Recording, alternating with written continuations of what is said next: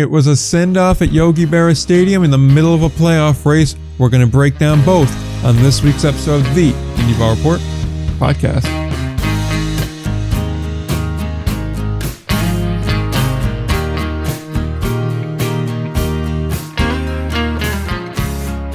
All right, we are back again, episode number 181 of the Indy Ball Report podcast. I'm Nick, he's Will, and we have I suppose it'd be fairly heavy Frontier League focused show this week.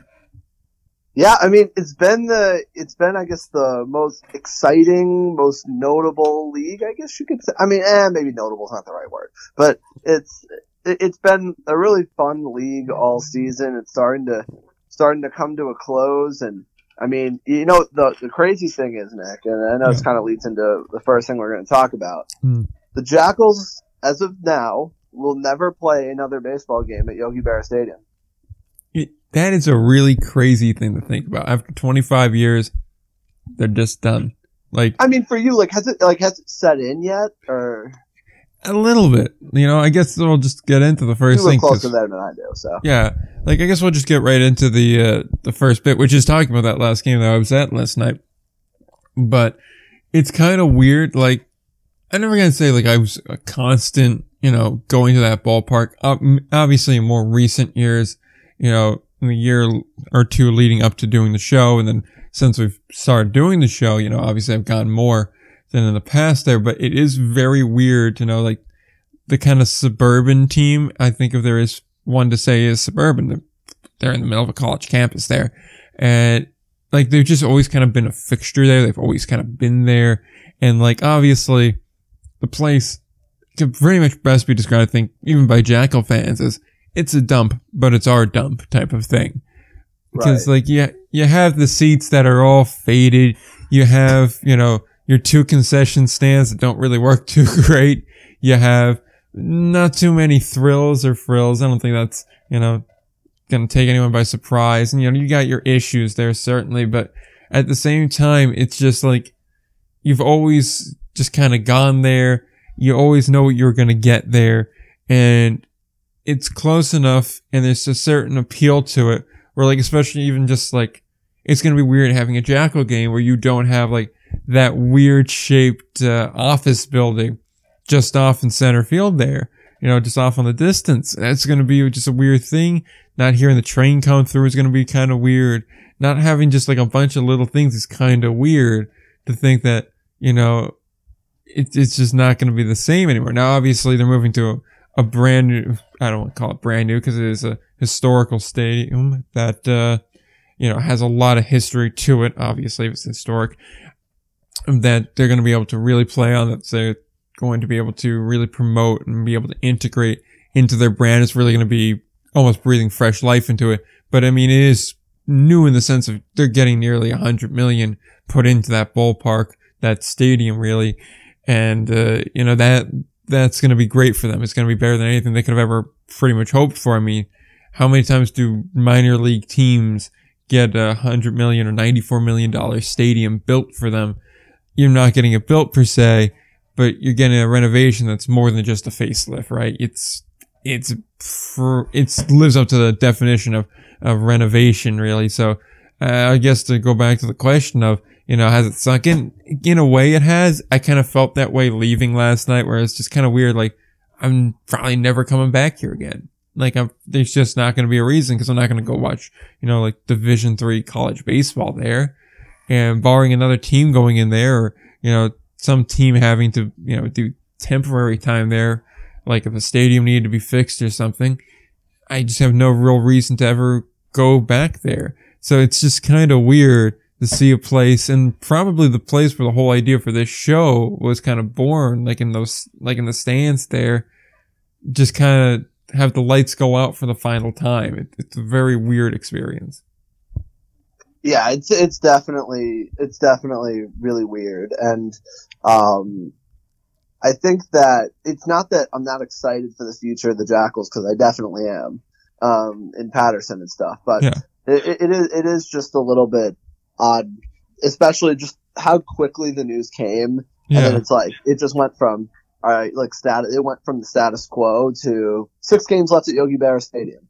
You know, Yeah. So it's kind of weird in that sense. And then just like that, it was over because they finished, I believe, the Jackals with their last 9 or 10 on the road, something like that. Yeah, But, the last 2 series. Yeah, 7 I think in different. Canada, and then 3 in Sussex County, if I'm not mistaken. Right. So the ending came up quick. I mean, obviously they had such a long run there, so kind of weird. But I think it's funny how you say like, oh, it's a dump, but it's a hard dump. Yeah. I think it's a funny way to put it. But I'm definitely excited for their future. But it is kind of a eerie and weird type of thing, just how quickly it came up.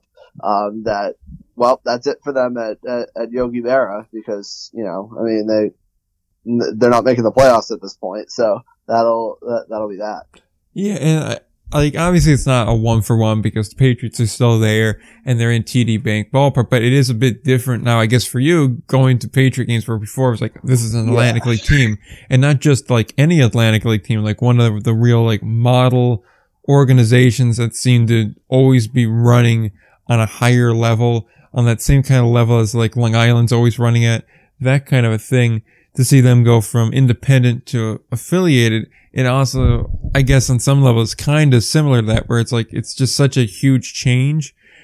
Although that one probably was a bit more anticipated, I would say, than just... Yeah, I think it's a bit more, I think it was a bit more anticipated, and it had more notice, but I will say the weird thing is, and I love that ballpark, I still love going, and I mean, I go there all the time when I'm home, which isn't really much anymore, but when I'm home, I go plenty. But I think the big difference is when I go there now, like, I don't really care who wins. Yeah. Like, I'm going to watch specific players. Like, yeah, I mean, yeah, like I'd like for the Patriots to win. Like, I mean, I'm a Red Sox fan, but at the end of the day, like, if you root against like minor leaguers, you're kind of a loser. So, I think that's the big difference is like, I go there and it's like, yeah, I don't really care who wins. Like, the score is what it is, but it's a lot different in that sense. I mean, there's some things that are better, but some things that I definitely miss, and I definitely miss going there and actually caring about who wins. Yeah, like now, and I mean, and guys move in and out so quick, like you don't really get to know many of them like at all. But I mean, so it's definitely weird. It's definitely, I guess, kind of normal at this point now, like near the end of year 2, but still definitely miss it being an Atlantic League team, that's for sure. Yeah, so like it is just like a kind of just weird flip there, and I guess like for more fervent Jackal fans, it's going to be kind of the same thing. Like instead of going through like the campus of MSU, you're going to be driving into Patterson and just kind of like, okay, we're going to go to Hinchcliffe now. Like it's Although it is kind of nice to see that they're going to go from one non-corporate name stadium to another non-corporate name stadium. Like, that's kind of cool. Yeah, I think that's something you don't see much of anymore. But I think the question that I really want to know about this move, more important than any other question. You ready for it, Nick? Oh, I'm ready for it. Will the trumpet guy go to games in Patterson? Oh, Scott's going to go over there. They had him do the anthem last night, too. Yeah. He's a fixture. He's a fixture. Like, I don't even know if I could go to a game if he wasn't there. He is a Jackal institution at this point. He's got to be there. Yeah. Okay. That makes me feel better. That's good. Yeah. Although I am going to be very curious because, like, the release said, and that's one thing I'm not sure how much we touched on last week. We may have. I don't really recall after it being a week since we last recorded.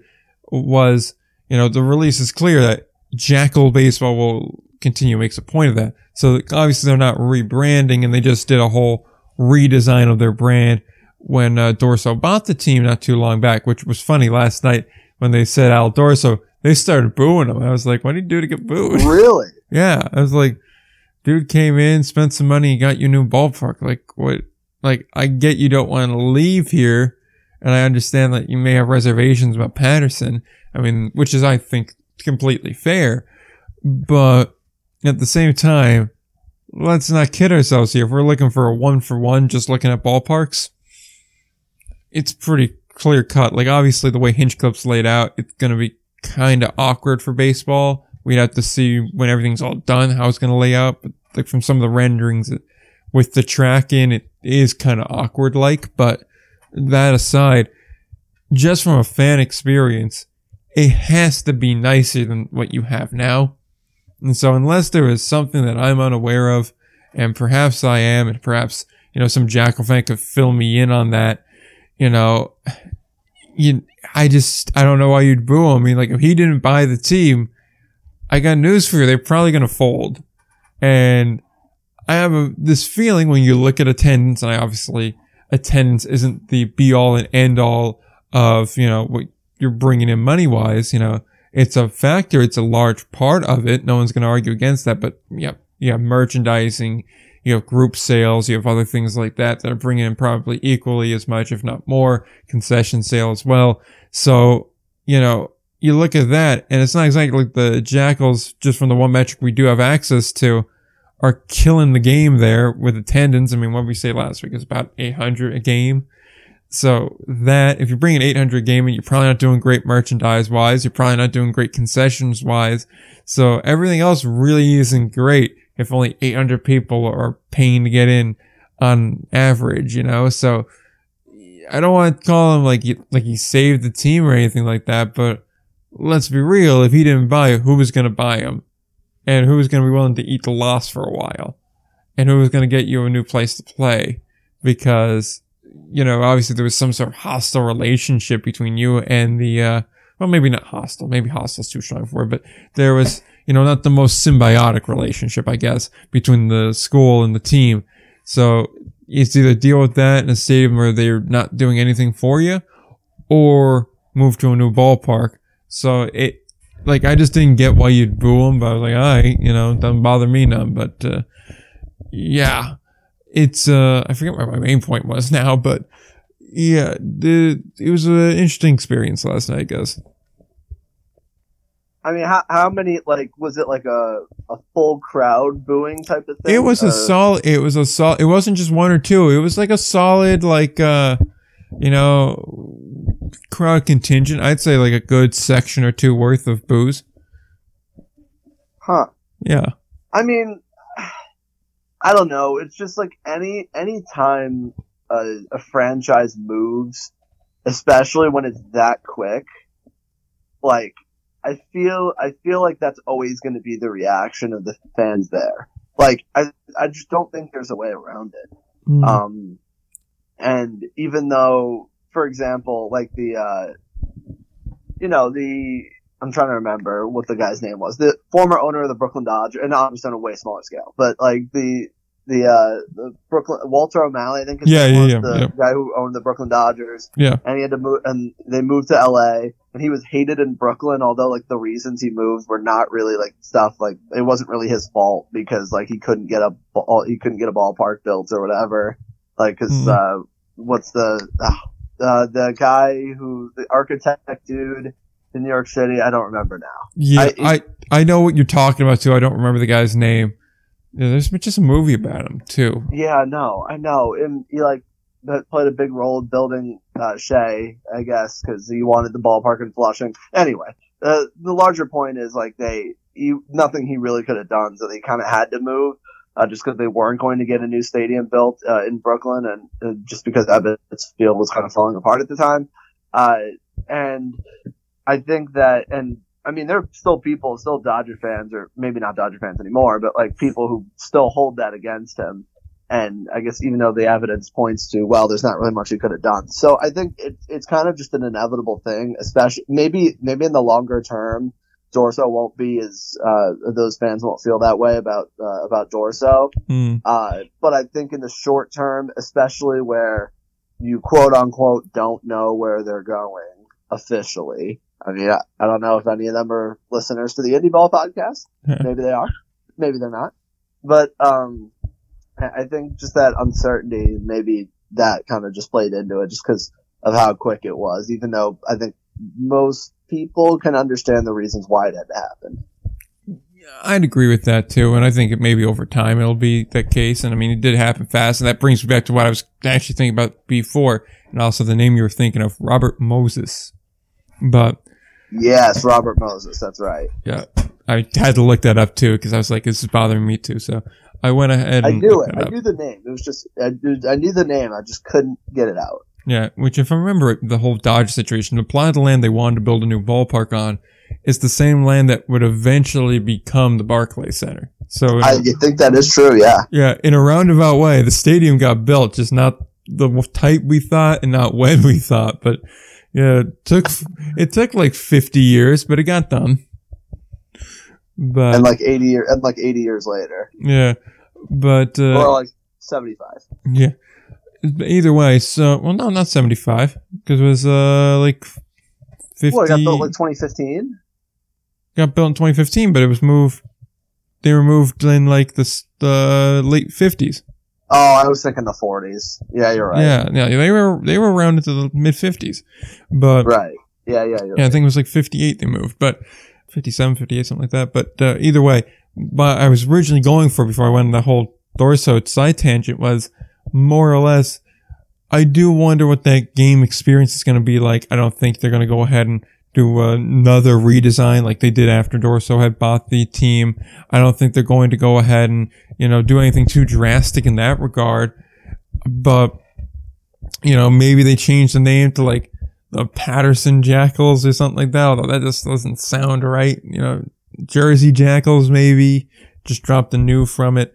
I don't really think any of that happens. I do wonder just how the marketing plan is going to change though, right? Like it's going to obviously have to change to fit the new ballpark, the new community, the new target. It's got to, plus you want a new marketing campaign every year, keep it fresh, keep people engaged. So I do wonder what that marketing strategy, what that marketing plan is going to be like. I wonder what the in-game experience is going to be like. Presumably you won't be as limited technologically as you were before.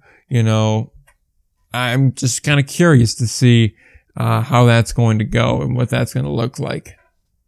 Yeah, I mean, it's got to change a ton. I mean, it is, honestly, a complete 180. Just because you have a whole different, you're probably getting to a point where, you're going from a college campus to the middle of I say a major city, but I guess it's not really major. It's like an I call it urban area. mid-major. Well, yeah, we'll call it a city. Yeah, but it's a lot different. And I think you have to focus more on making it like a community center and a community gathering place. It's not at like a state college, like it's a lot different. The marketing is a lot different.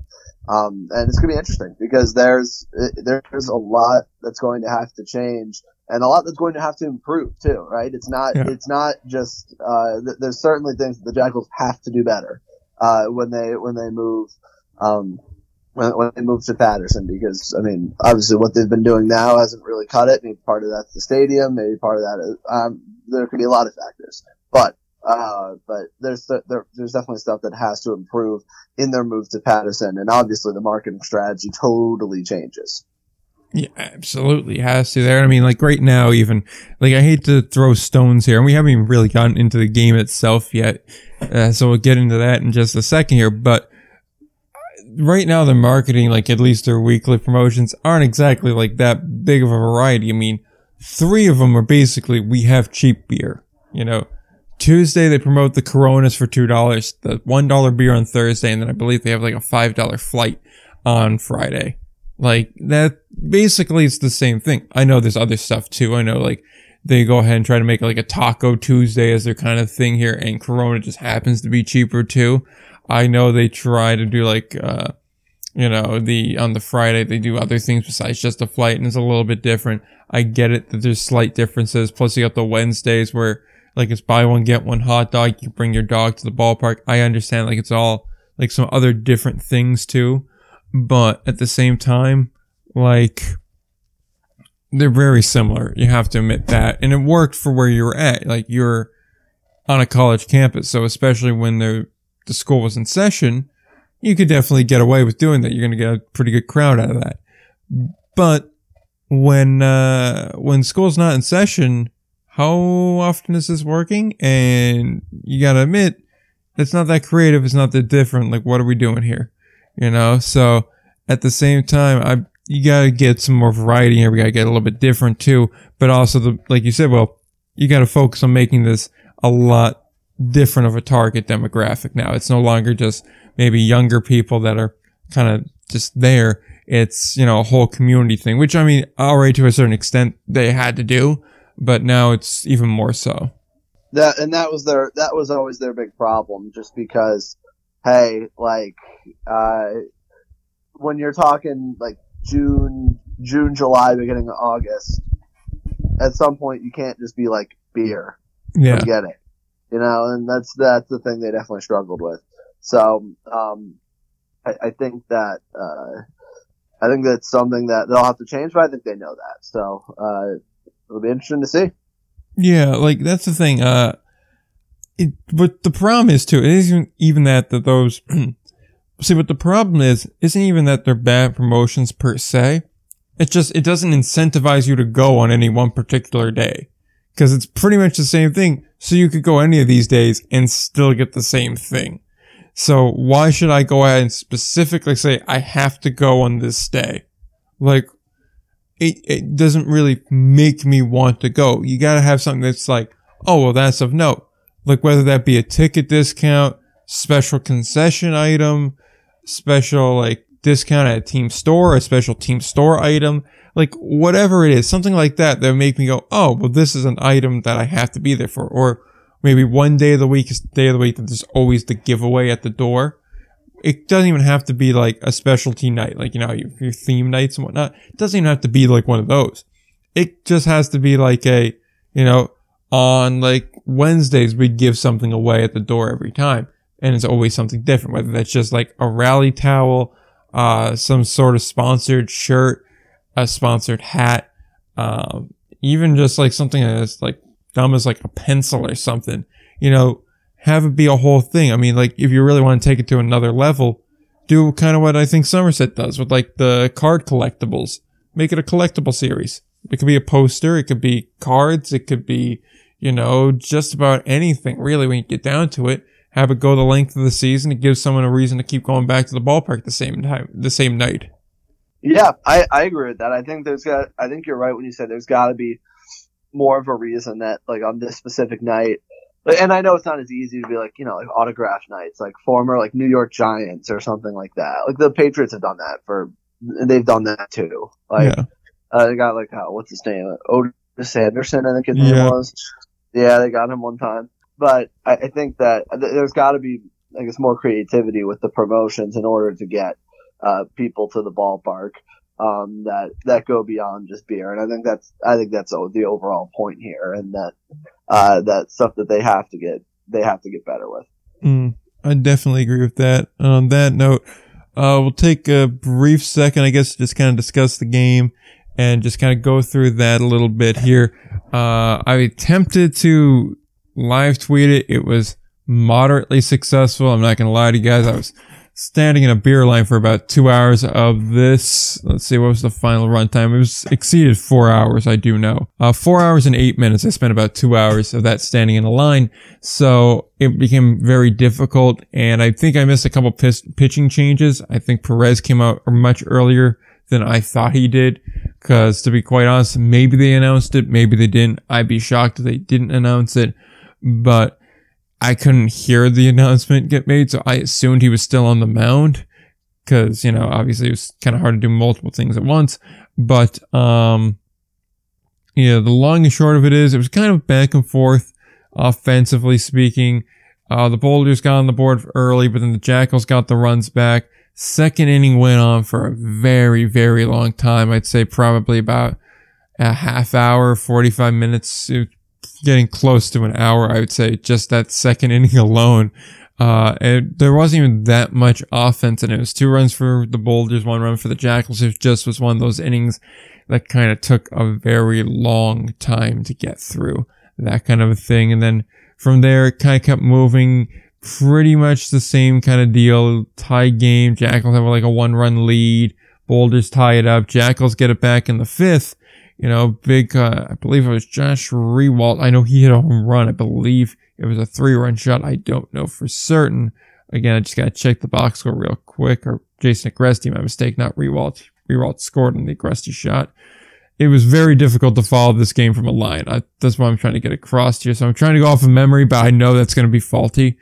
But yeah, and then the Bull just got 6 runs in the top of the 6th, and that was pretty much it. It was a very not good inning for the Jackals, I'll put it like that. There was no real stop to the bleeding. And that was pretty much all she wrote there. The win winds up going to Dylan Smith, who came in to relieve Robbie Rowland after 5 innings of work. He gave up all the runs for the Jackals, all 7.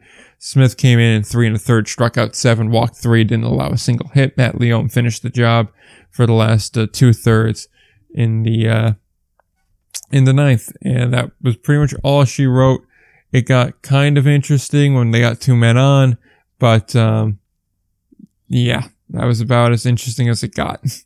So that's pretty much how that game ended. And I will say, I feel like my live tweeting met the standard that Yogi Berra met for professional baseball.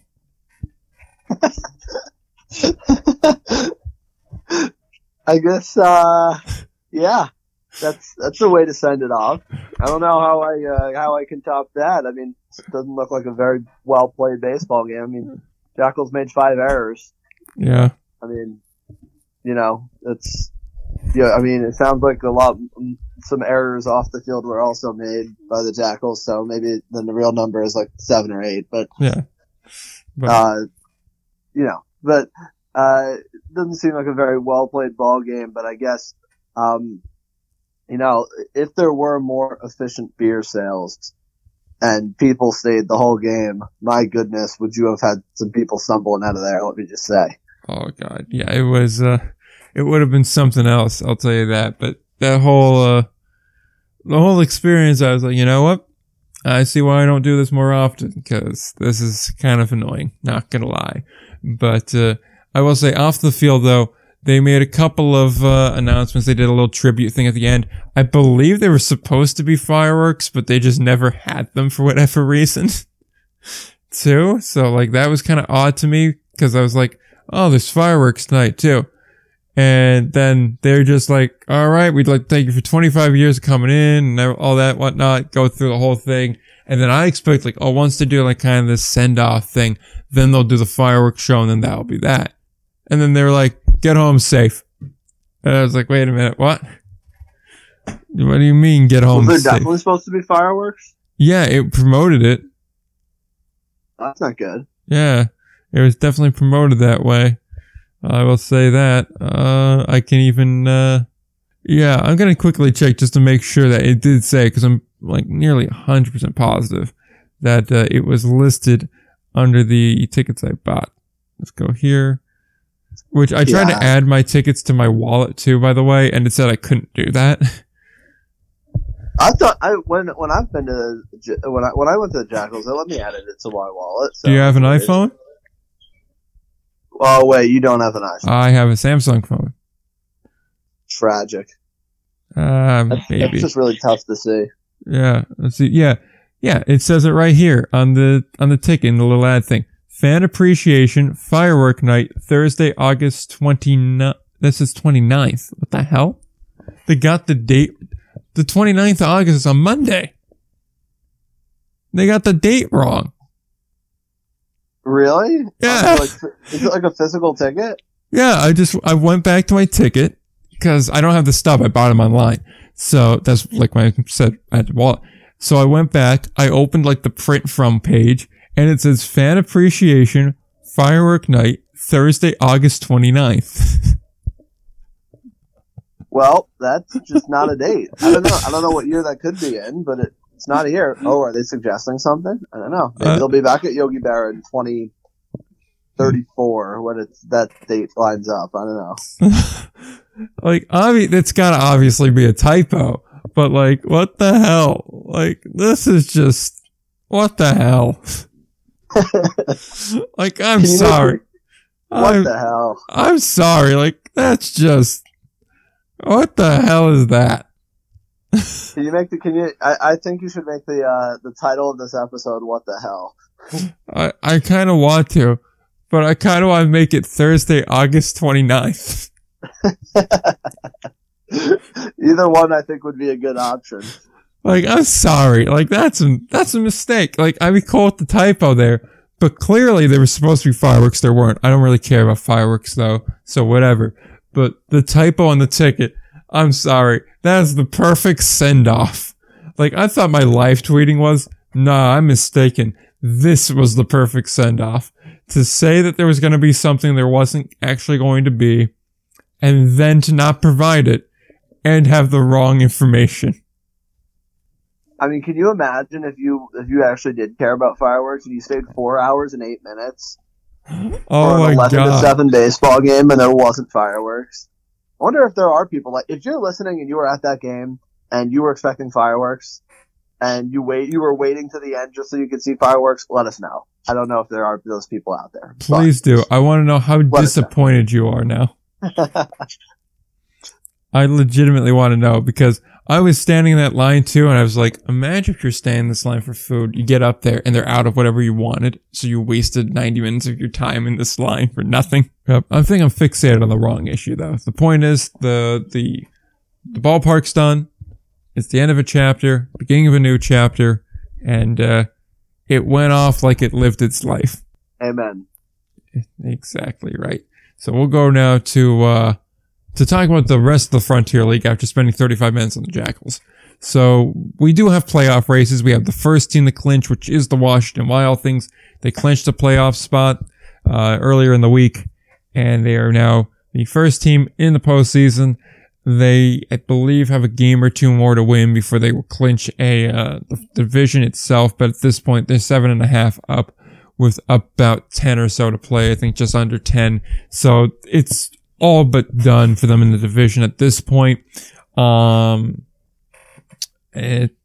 far as the rest of the West goes, Lake Erie's starting to fade a little bit. They're about 3.5 back, of which could be too much at this point. Evansville and Schaumburg have the identical record, so they are jockeying to see who's going to host that wild card game and who's going to be traveling there. Over in the East, it's kind of the same deal. Empire State's been dead for a while. The Jackals have been dead for a while. Three Rivers, I think, can formerly be called dead as well, as they've gone 3-7 in their last 10. They've fallen to just a game above 500, so they're essentially out of it at this point. Meanwhile, we look over at the remaining 5 teams, and those are all very much in playoff contention still. I don't know if Quebec's formally clinched a spot at this point, but they have unofficially had it for quite some time. I imagine they probably clinched it. If not, we'll do so very shortly. The Miners have gone very hot as of recent, won 5 in a row, 8-2 in the last 10. They are in second place. They are set to host the wildcard game at a 51-36 record at the moment. Obviously, they still have some games left to play as well. The Valley Cats team that we've both been high on the last few weeks, they are 7-3 in their last 10, lost the last 2. So maybe a sign of cooling off a bit, maybe not. They are in that final wild card spot, which would give us a nice Miners Valley Cats series, wild card game at Sussex County, which I think would be very fun for all parties involved. And then, of course, we have Ottawa, a half game out of the wild card spot, that last wild card spot that is, and the Boulders, a game out of that wild card spot. The Titans have the Titans have 49 wins, 38 losses. Boulders 48 wins and 38 losses there. So it's still not done in the East. There is still a chance that really, like, I think the Miners should be set now, but they could hit a rough patch in this last, week and change of the season and have some real issues. I don't think it'll happen, but it could happen. As far as that last spot, though, there are really 3 teams for one spot as of right now. Yeah, I mean, as far as the West, things are pretty much wrapped up. Only thing we need to look out for really is who's going to host that wild card game between Evansville and Schaumburg. But I mean, in the East, I mean, Sussex County they're just red hot. They're red hot, playing really good baseball, and I mean, it's going to be a really fun race for that. I say that last spot, but it could even be those 2 spots as well. And again, something that, I mean, we've talked about it a lot. Tri-City ends with Empire State. So, I mean, although there will be a huge series, I mean, as far as, I mean, Tri-City's series before that, though, at the Boulders and Sussex County at home, both really, really big series, as far as playoff contention. And I mean, and Ottawa's still kind of playing mediocre to below average baseball, but I mean, they're still very much in it, just a half game out. But I mean, the problem is really with Ottawa, or I should say not so much the problem, because they were able to split the series with Tri-City, but they got 3 against Empire State this weekend. Obviously, they got to win those in the worst way. So, I mean, you could see them by the end of the weekend kind of jump up with the given their schedule this weekend, and then against Three Rivers at home. Now, that series that Ottawa specifically ends with at Quebec. Could you see Quebec not really like going all out for it just because they have nothing to play for? It's a possibility. So I think Ottawa's in somewhat of still a decent position, but I think they still got to take care of business. And I mean, it's a crazy race for that last spot, or even those last 2 spots, really. Yeah, I don't think it's really done yet. I do think the Quebec thing is interesting. I'm not sure if you would see like a Cienfuegos in that series. I'm not even sure if he's lined up to pitch in that series, but I don't think you'd see him. Maybe you rest a couple other guys. But all in all, I think you'd see pretty much the same lineup there. Although I think you do bring up a good point with remaining schedules and whatnot. I'm just going to quickly run through the teams that are, in the wild card or still in the hunt for that wild card as it is. Well, you mentioned some of these, so I'll be quick with them as far as, all the teams go. But the Boulders had their last homestand here, 3 against Tri-City, 3 against Empire State, and then they go on the road to Three Rivers to end the year there. So that's a pretty easy slate. Obviously, the series starting tonight against Tri-City is going to be a bit more difficult. It is going to be tougher, but it's also still a winnable series at the end of the day. They could go ahead and get a split. If you go 1-2 and then you go, say, sweep against the Grays and then 2-1, against Three Rivers there, all of a sudden, that's not a bad turn of events. That's 6-3 in your last 9. That certainly could be good enough to get you there. As far as the Titans go, you mentioned Quebec was their last series. That's on the road at Quebec. They do start against Empire State for their last homestand. 3 there, and then 3 against Three Rivers as well. 6 very winnable games for them. I think this kind of determines whether or not Ottawa's going to be in this conversation this time next week or not. If they can't take advantage of these 2 series, it's going to be done at that point. And I just imagine by the time we start recording next Friday or Saturday morning or whenever we do get the chance to record next week, we'll pretty much have this all already known and already wrapped up there. Three Rivers, we've mentioned a lot in the past. They finished with Empire State. That is going to be at home, obviously, but before that, they have a 3-game set against the Miners at home, and then the 3 games against the Boulders on the road to finish off their last road trip of the year. And then the Miners themselves, as you could probably guess from everything else, they will be going and playing 3 against Quebec starting tonight, then 3 to Tri-City, as we just mentioned, and then they finish at home 3 against the Jackals for your Labor Day weekend. So that is how it looks across the board. I would say there's teams that got easier slates than others. The Miners probably got the worst slate to deal with because they got 6 tough games and 3 not so tough games. Elsewhere, I mean, I don't really love Tri-City's schedule either. That's not exactly a cakewalk there. Ottawa probably has the best one, I would say. They have, some easy games too. And even, like I said, the Boulders don't have a terrible schedule either outside of the Valley Cat series. But yeah, I'd say Ottawa, they probably have the schedule advantage in my opinion. I just want to see Empire State wreck some havoc. Pulling Apollos? 9 games. That's what I'm looking for. I would be down for them to pull an Apollos here, which, can I just point out, I know we pointed it out a couple of weeks ago, probably about a month ago. The home road splits for the Boulders are just insane to me. 18-22 on the road, 30-16 at home. Like, I know there's home field advantage, but that is just crazy.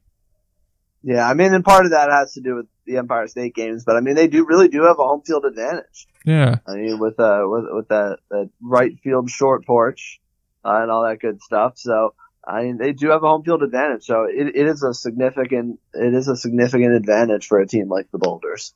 Yeah, even crazier than the Boulders, the Valley Cats are 32-13 at home. The Miners are 33. Yeah, and the Miners are 33-15. What's kind of surprising though is Ottawa, only 25-21 at home. Not exactly the split you'd expect to see. Yeah, a little odd, but yeah. I think actually, if you were to do a winning percentage, I know there's less games on the road. I think the road games they have a better winning percentage. They're 24-17. Ottawa's 24-17 on the road. Yeah, impressive. Honestly, like it's be interesting to see this because this is a team that, like, say what you will about them, and consistency has been an issue with them. The one thing that is consistent is they're going to be the same team on the road as they are at home. That's one of the very few things. However they're playing any given time frame, they're going to play the same way at home or on the road. The rest of these teams, not as good a chance if you're going to them. If you're playing them at your own ballpark, I should say, you've got a decent enough chance. But everybody else, sub 500 on the road. In the case of the Valley Cats, noticeably worse, 7 games under. Everybody else only like 3 or 4. Yeah, so I mean that's gonna be a thing to see come playoff time as far as who's home, especially when you're talking about that 1-game wild card as well. So yeah, where really anything can happen. So I don't know, a lot to be determined for sure. Absolutely, it's gonna be something interesting to watch, and we'll keep you up to date. And then next week we will probably have a full playoff field available. But before we move on to another league that is in some very serious playoff clinching scenarios in the American Association, we do have a slight bit of news from a former Frontier League market. As most will recall, earlier this year, I guess end of last year, the Southern Maryland, or not Southern Maryland, I always made this mistake, and that's why I'm kind of happy that these miners are gone. But the Southern Illinois miners, they kind of ceased operations. They did cease operations, and we were wondering what was going to happen to Rent One Park in Marion, Illinois. We speculated on maybe another independent league, maybe whatever. And it ultimately became a summer collegiate league that was announced earlier. They're going to play in the Prospect League. So the same league that a couple of other former markets went to, such as the Normal Corn Belters, another team like that. The team in O'Fallon, Missouri, that formerly held the River City Rascals, is in this league. So it's kind of a fit there too. They got teams from Pennsylvania to West Virginia, all the way over to Missouri and Iowa as well. You have teams in Clinton and Burlington, markets that we thought maybe could become Frontier League markets. Ultimately didn't. Not too surprising of a decision. It's a lot cheaper to run than a professional league. There's fewer dates, obviously, but they hold a lot of flexibility because of the fewer games, lower costs to run it. It's still a nice ballpark. There's probably still a demand for baseball there. And to the general audience, yeah, it's not professional baseball, but you're still getting a good level of product. And they're getting some optionality out of it as well, where you have concerts, you have youth events, you have professional bull riding, which is a thing. If you look at the PBRs, and that's not Pabst Blue Ribbon, but instead professional bull riding. If you go to that website, there is an event in Marion, Illinois at Rent One Ballpark, which was very jarring for me to see. A ballpark turned into a bull wrestling ring, but it is what it is there. So yeah, they will join the 18-team league. They fit the middle of the geography. I guess it works there, and yeah, that's just all there is to really report on that. If you want to name the team, they gotta name our new team contest. So. Yeah, I mean, I think this is especially the former indie ball markets where we're seeing a lot of teams go towards. Just because, as you mentioned, Nick, it is cheaper to run, and there likely is still a baseball demand there. So we'll see what that ends up becoming. But I think as far as the team name and branding and stuff like that, but I'm sure there is a demand for it, and I think that especially that's kind of their only option probably to keep baseball there if the Frontier League's not an option. Again, it's cheaper to run obviously when you don't have to pay the players at all. So I think seems like a solid market and probably I assume one of the better stadiums in the league for sure. Absolutely. I agree with that all the way there. And it is just kind of disappointing to see it not go back to professional ball. But I mean, for all the business reasons and logistical reasons, it makes more sense to do it this way. So on that note, we will switch to the American Association. We're getting kind of down to the wire here. Kane County and Milwaukee can both clinch tonight, as well as Winnipeg. I believe Milwaukee's situation, which I will go back to the league page, which announced it earlier today, but Milwaukee, I believe, is a simple win and you're in. For the other two, they'll need some help. They'll need a win and somebody else wins type situation to clinch their spots. Yes, here we are. Milwaukee will be in the postseason, taking the second playoff spot in the West with a win or a Chicago win. If King County wins and Chicago wins, then they will be clinched. They will clinch that spot. If Winnipeg goes ahead and wins tonight and Cleburne wins, then they will clinch the third spot in the West Division. So far, Fargo has now hit the 60 win total. They have clinched the spot. Kansas City has also clinched a spot. They're at 56 wins for those keeping track at home. And then Chicago clinched a spot earlier this week. They're at 50 wins so far on the year. It seems pretty obvious at this point that those teams are all going to be there. There were 6 teams that we kind of knew once King County started to really separate from the pack, we're going to be in the postseason. It became kind of obvious, like Country fell out, and then Gary and the Railroaders were always fighting for that 4 spots, and then everybody else in the East was obvious there. In the West, Sioux Falls and Lincoln have just kind of been circling for a while, not really doing all too much, to be kind of blunt and honest.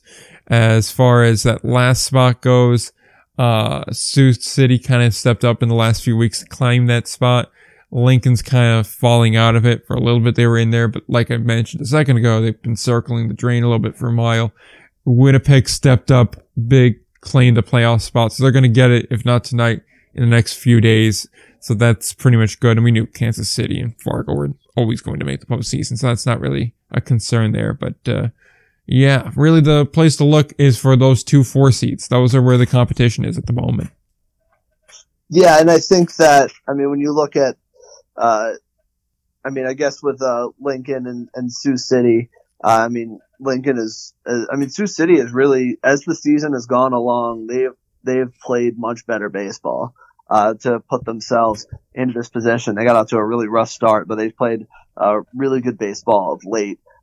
So I mean, they're definitely the favorite here to take the 4 seed in the West from Lincoln, who has really struggled.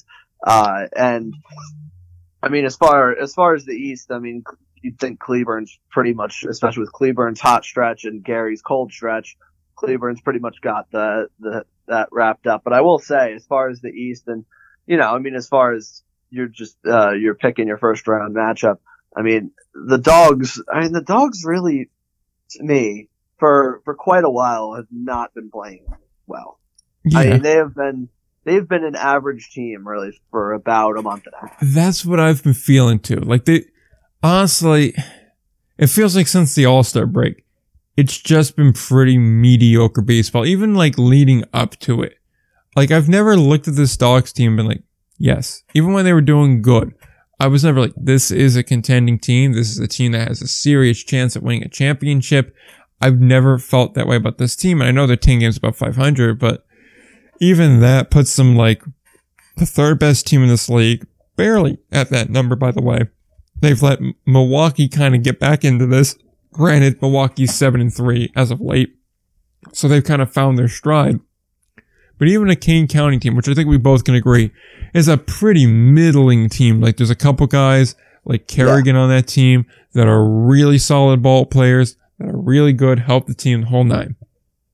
But as a team, they just really don't go, yeah, this is a notable team that just has gotten some bad luck or just need to figure a couple things out and then they're good. It's just like, yeah, I feel like they should be about 3 or 4 games above 500. They finished the year with, 52 wins. That would be about right. Yeah, 52, 53 wins. That sounds about right. But they're only 3 games out of winning this division. Like, they're 3 games back of the division lead. And it's like, it's a pretty middling team. They should not be that close. Like, they should be a playoff team. I'm not going to argue that. But they shouldn't be this close to winning a division. I mean, really, if you look at Cleburne too, they're 8-2 in their last 10, which is a real kind of a shocker when you think about it. And their issues, they're just going to run out of road. Like, they still very well could finish 500 on the year. I think it's going to be a bit of a stretch to get there. I think they probably finish at 48 wins would be my guess. They have about 10 left to play. So I think 6-4 is realistic to ask here. They finished the year 14-6. That's a pretty good finish to the year. But I don't know 500 there, but even Cleburne in theory could still win this division. It won't happen, but in theory they could.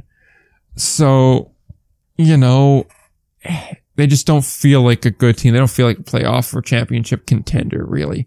Yeah, I agree. And I think, honestly, as far as I'm looking, who I would pick to win this division, probably would, as not as average and mediocre as they were for the first 3 quarters of the year, I think it would have to be Milwaukee. Yeah. And I think I would pick Milwaukee. And I think, and obviously the division isn't great, and I really do think that the winner will come from the West, but I think that I would pick Milwaukee to come out of the East right now.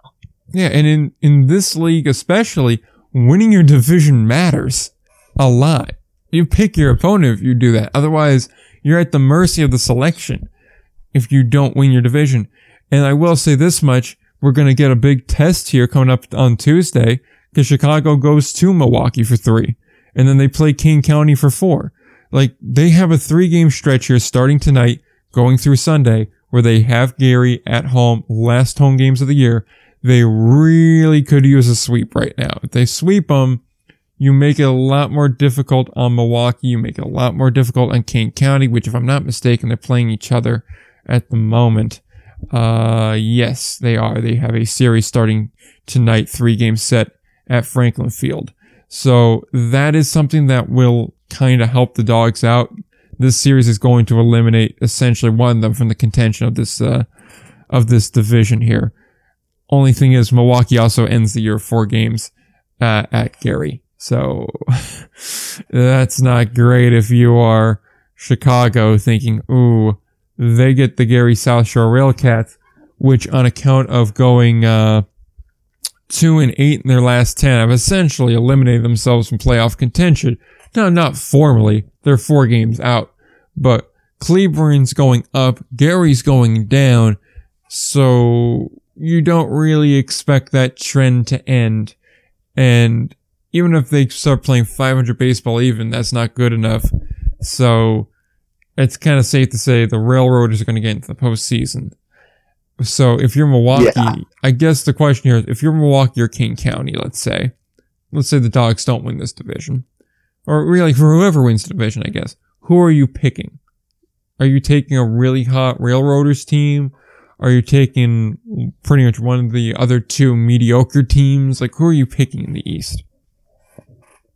It's a good question. It's not, and it doesn't really have an easy answer. I would say, and obviously there's still like 10 games left, so things can change as far as if Cleburne is playing really well and whatever. I would probably still take Cleburne. And I would still probably choose to play them, but I guess you could have an argument to play a cold Chicago team if you thought at this point that your options were better doing that. But I would probably still play the numbers and take Cleburne, but I don't think it's an easy choice for sure. See, what's getting Cleburne by right now is their pitching. Like, if you look at their last 7 days, batting wise, they're hitting .243 as a team. On base is just .357. So they're not exactly, doing a lot here. If you want to get down to it, really, there's like 2 or 3 guys that are powering this offense, and that's Alexander batting .375, just kind of getting on base, doing his job there, and Chase Simpson, who has 2 home runs and 7 RBIs, drawn 5 walks, scored 6 runs. It's really those guys, and then to I guess a lesser extent, Zach Neri, who is batting .360, so that's pretty solid on base at .467, and then Chuck Taylor too. He's doing a fine job, but everybody else that isn't one of those four guys, .250 or lower, on base of .400 or lower. Most of them are closer to .300 or in the 200s. So not exactly great there. Pitching wise though, they've been lights out. .253 ERA. In about, how many innings have they thrown? They have thrown a grand total of 57 innings in that time frame. So pretty good. Also, they have 1, 2, 3, 4, 5 pitchers that have combined for 14. Let's see, 14 innings, 17 innings, and then that comes to be 6 innings. So 23 innings of scoreless baseball. Yeah, I mean, the pitching staff's been really good, and that's what gets you by a lot of the times in the postseason. So, I mean, they're a dangerous team. They're a dangerous team, even though they're 6 under. But they're getting hot at the right time. So I think that, I mean, you're getting to a point where at least whoever wins the division has to consider not choosing Cleburne, like a hot Cleburne team. I don't know. We'll see. I still would think they would pick Cleburne, but I think it's definitely not an easy decision. I agree with that, yeah. Over in the West, let's just talk about that real quick so we can wrap up the American Association for the week, and then I guess next time we'll talk about them. We'll either have a playoff field set or we'll be right down to the wire. Same thing with the Frontier League. Fargo's been hot. Kansas City's been hot. Winnipeg's been cold. Nobody else has really stepped up. Sioux Falls is continuing to trip on themselves, going 1-9. I'm pretty sure they're eliminated from contention at this point. I mean, it's a 9-game difference between them and Lincoln, and even more than that, it's a 12-game difference between them and Sioux City at this point when they don't have 12 games left. So it looks like they're out. Yeah, they're done. They're done there. So as far as Lincoln versus the Sioux City goes, we know Winnipeg's going to be in, if not today, tomorrow. If not tomorrow, then it'll be Sunday. So it's a matter of time before they get in. They're pretty much clinched without clinching yet. Of the two sub-500 teams that are not eliminated from playoff contention yet, are you both in agreement it's going to be Sioux City because they've gotten better while Lincoln has not? Yeah. Yeah, I'm definitely in agreement that Sioux City will be the one that comes out, I wouldn't say come out on top, but they come in fourth. Yeah. Then it's pretty clear if you're Fargo-Moorhead, you're taking Sioux City, right? Oh, yeah. Yeah. Like, the only other possible choice is Winnipeg, and while they're cold, I still don't like playing the fourth best team in the league when I could take the, depending on how Cleburne finishes, either worst or second worst playoff team. Right. Yeah. It just feels like it's an easy decision. Yeah. Even though I know they've struggled a little bit, but they've struggled against each of these teams at different points. You take the weaker team, I think, kind of slam dunk. And the only way I could see this being different, if let's say Winnipeg stalled out, they finished at 50-51 wins, and Sioux City continued to be hot. They're playing, just about 500 baseball right now, 3-game winning streak, yada, yada, yada. They go ahead, they finish at, say, 49 wins or 50 wins. Then I'd be willing to think, okay, Winnipeg's cold, Sioux City's hot. Maybe go Winnipeg because they're a colder team and the records are pretty identical. Even if Winnipeg's talent's a bit better. Yeah, I still wouldn't do it, but I think that I would still, pick probably Sioux City who will come out. But I think I still don't think it's that much of a discussion. I think that's the only case you could make, but for still a pretty easy decision, I think, for Fargo-Moorhead. Well, we'll see how that goes. But yeah, I'd be inclined to probably go Sioux City too. But I think it could be something of note there. But on that note, we will continue on to the Atlantic League. One thing of note before we basically start, we're going to talk about Billy Horn, who got thrown out of the game and then gave a fan first base. Apparently there's a whole, John Boy did a whole, breakdown video of it. So if you're interested to see that video and the whole breakdown of the situation, you can go over there. I don't really know the whole thing because it happened last night. So obviously I was busy, and then right after I got out of work, we started recording this. So I haven't really had time to look at the video yet. I can't really break it down all too much for you, but I will say it's nice to see some press here, and we've had some real fun ejections and umpire videos out in the Atlantic League this year. Yeah, I know. Yeah, there's certainly been shortage of a lot of things, but not a shortage of that. But I thought it was awesome. Like, I mean, you've seen guys like take the bases themselves and throw in the bases, giving the bases to a fan. I love it, because then, I mean, they needed the base back, but those fans did still get to go home with an actual base. So with an extra base that they had. So that, I'm pretty sure Billy signed for him. So I think that's cool. I think that's awesome. And it was a funny ejection and a pretty cool moment, I think, for those fans. So I'm all for it. I thought it was cool. Yeah. Do you know if the ejection was over, or? The video that were posted didn't really have any of the context. It was just started with the umpire throwing him out. So okay. I'm not sure. All right. So we'll see. We'll see. If you want to know what happened there, go ask Ryan at ALPB Roundup. He'll know. We'll direct you to Ryan, because he'll know before we'll know, because it takes us a week before we'll get back and discuss this again. I'm going to be real with you guys. Probably not going to discuss this again. So go ask him. He's not doing anything either. So you can go ask him. Yeah, as far as actual discussion points go, we're going to have only one wild card. The Barnstormers, I don't want to say, are running away with the division, but they have a 4.5 game lead on the Blue Crabs, and they are up 14 games above 500 at the moment too. So they're looking pretty good. Gastonia is, well, still a tank. 31-14, just running right now. 7.5 up on Wild Health Kentucky, who are tied with the High Point Rockers for first place in the wild card. So I believe Wild Health would have it. I don't know what the tiebreaker is. I'd have to look that up. I think Wild Health's up by a half game. Half game? Okay. Yeah. Let me switch over to the tag, because what I just saw when I clicked standings, it said otherwise. So same record, so I don't know. Well, Wild Health is 58-52. High Point's 58-53. No. Oh, wait. Yes, my mistake. I looked at Lancaster. My mistake. Yes, you are right. They're Long Island's only 2 out. That can't. Oh no, is it 2 and a, no, that's not right. What would be helpful is if on the wild card page, when you go to the tab, they gave you the actual the games back are wrong on this website. Yeah, because it's giving you games back of, I believe, the overall division standings. Like, if we combine the first and second half records, then... Well, I know, but the thing is like, what's it called? Like, I'm looking at, like, I know, but it's like, I'm looking at, like, oh, Wild Health 17.5, Long Island 19.5. All right, cool. Then they're 2 back, but they're not 2 back, because it's 5. Yeah, they're 5 back. Yeah. So it's High Point in Wild Health. Yeah, pretty much. Which, I'll say this much. Like, at first, this is a very weird way of doing it. First off, like, for wildcard things, I'm gonna just bitch about the website for a second before I go into my point that I was about to make.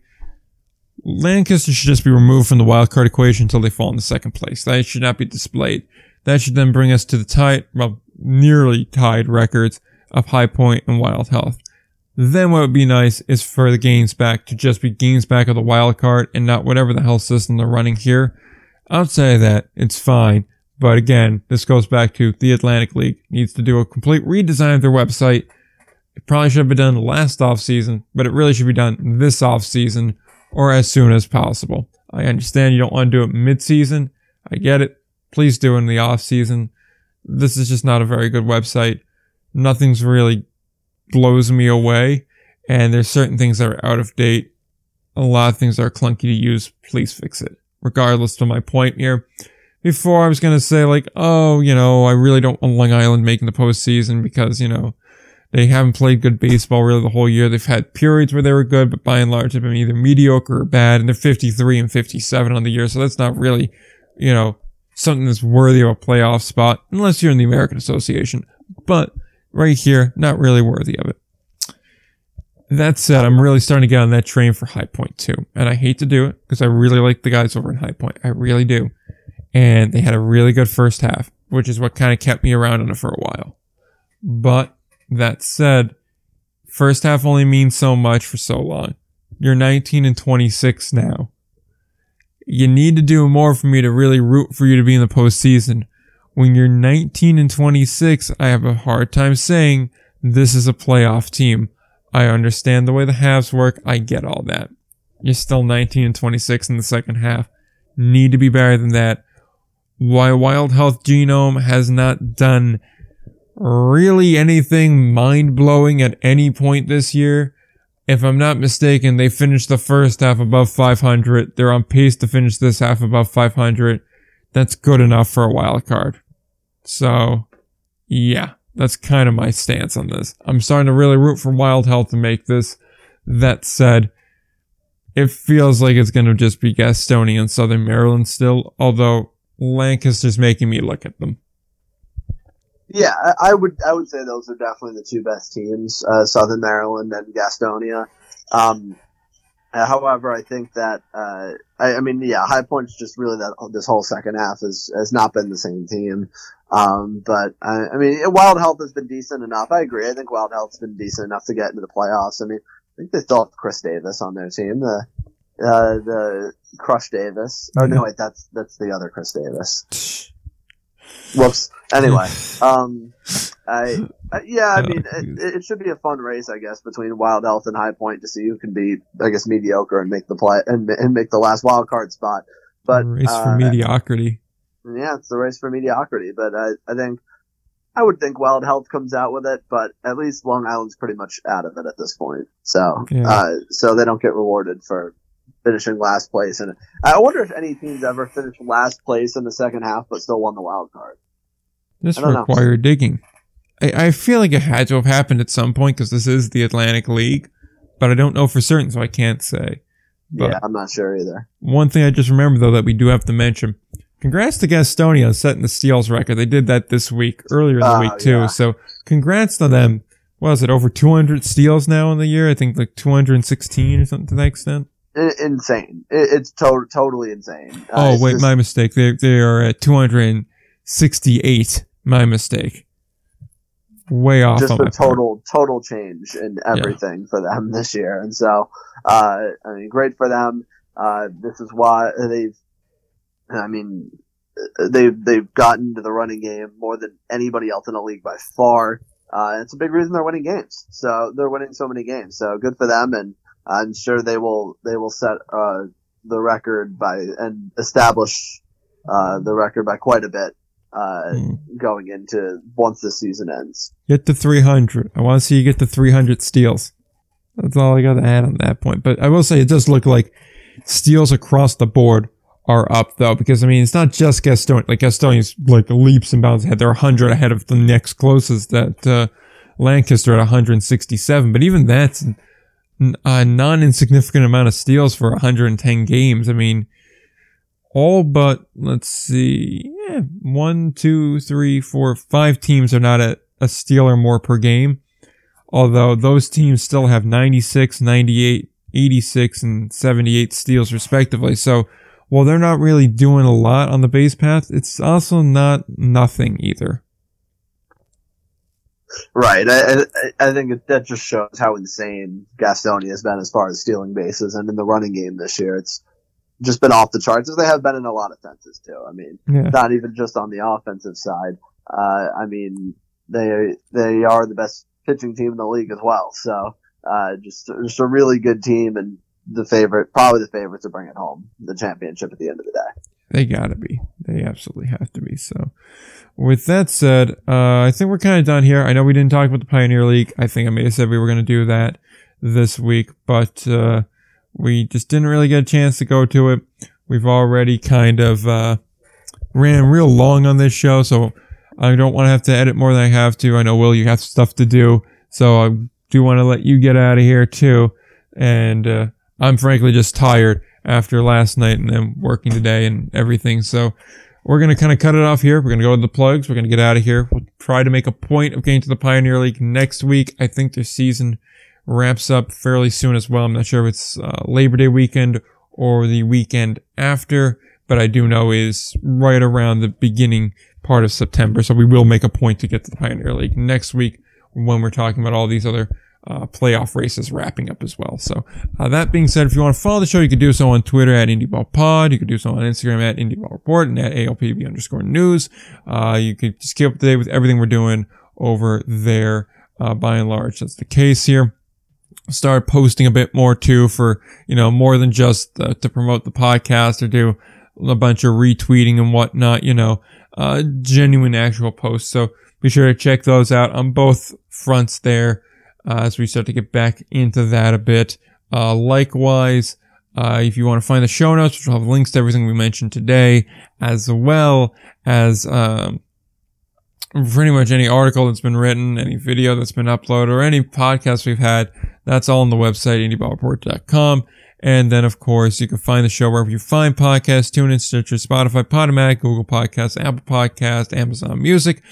Wherever you find podcasts and wherever they're available, we're likely there. So if you are able to rate, review, and subscribe, please do so, or as many that are applicable. That being said, do we have anything else left to add this week? No, only thing I have left to add, college football starts this weekend. Not many games, but it starts. That's exciting. I like college football. That's all I gotta say.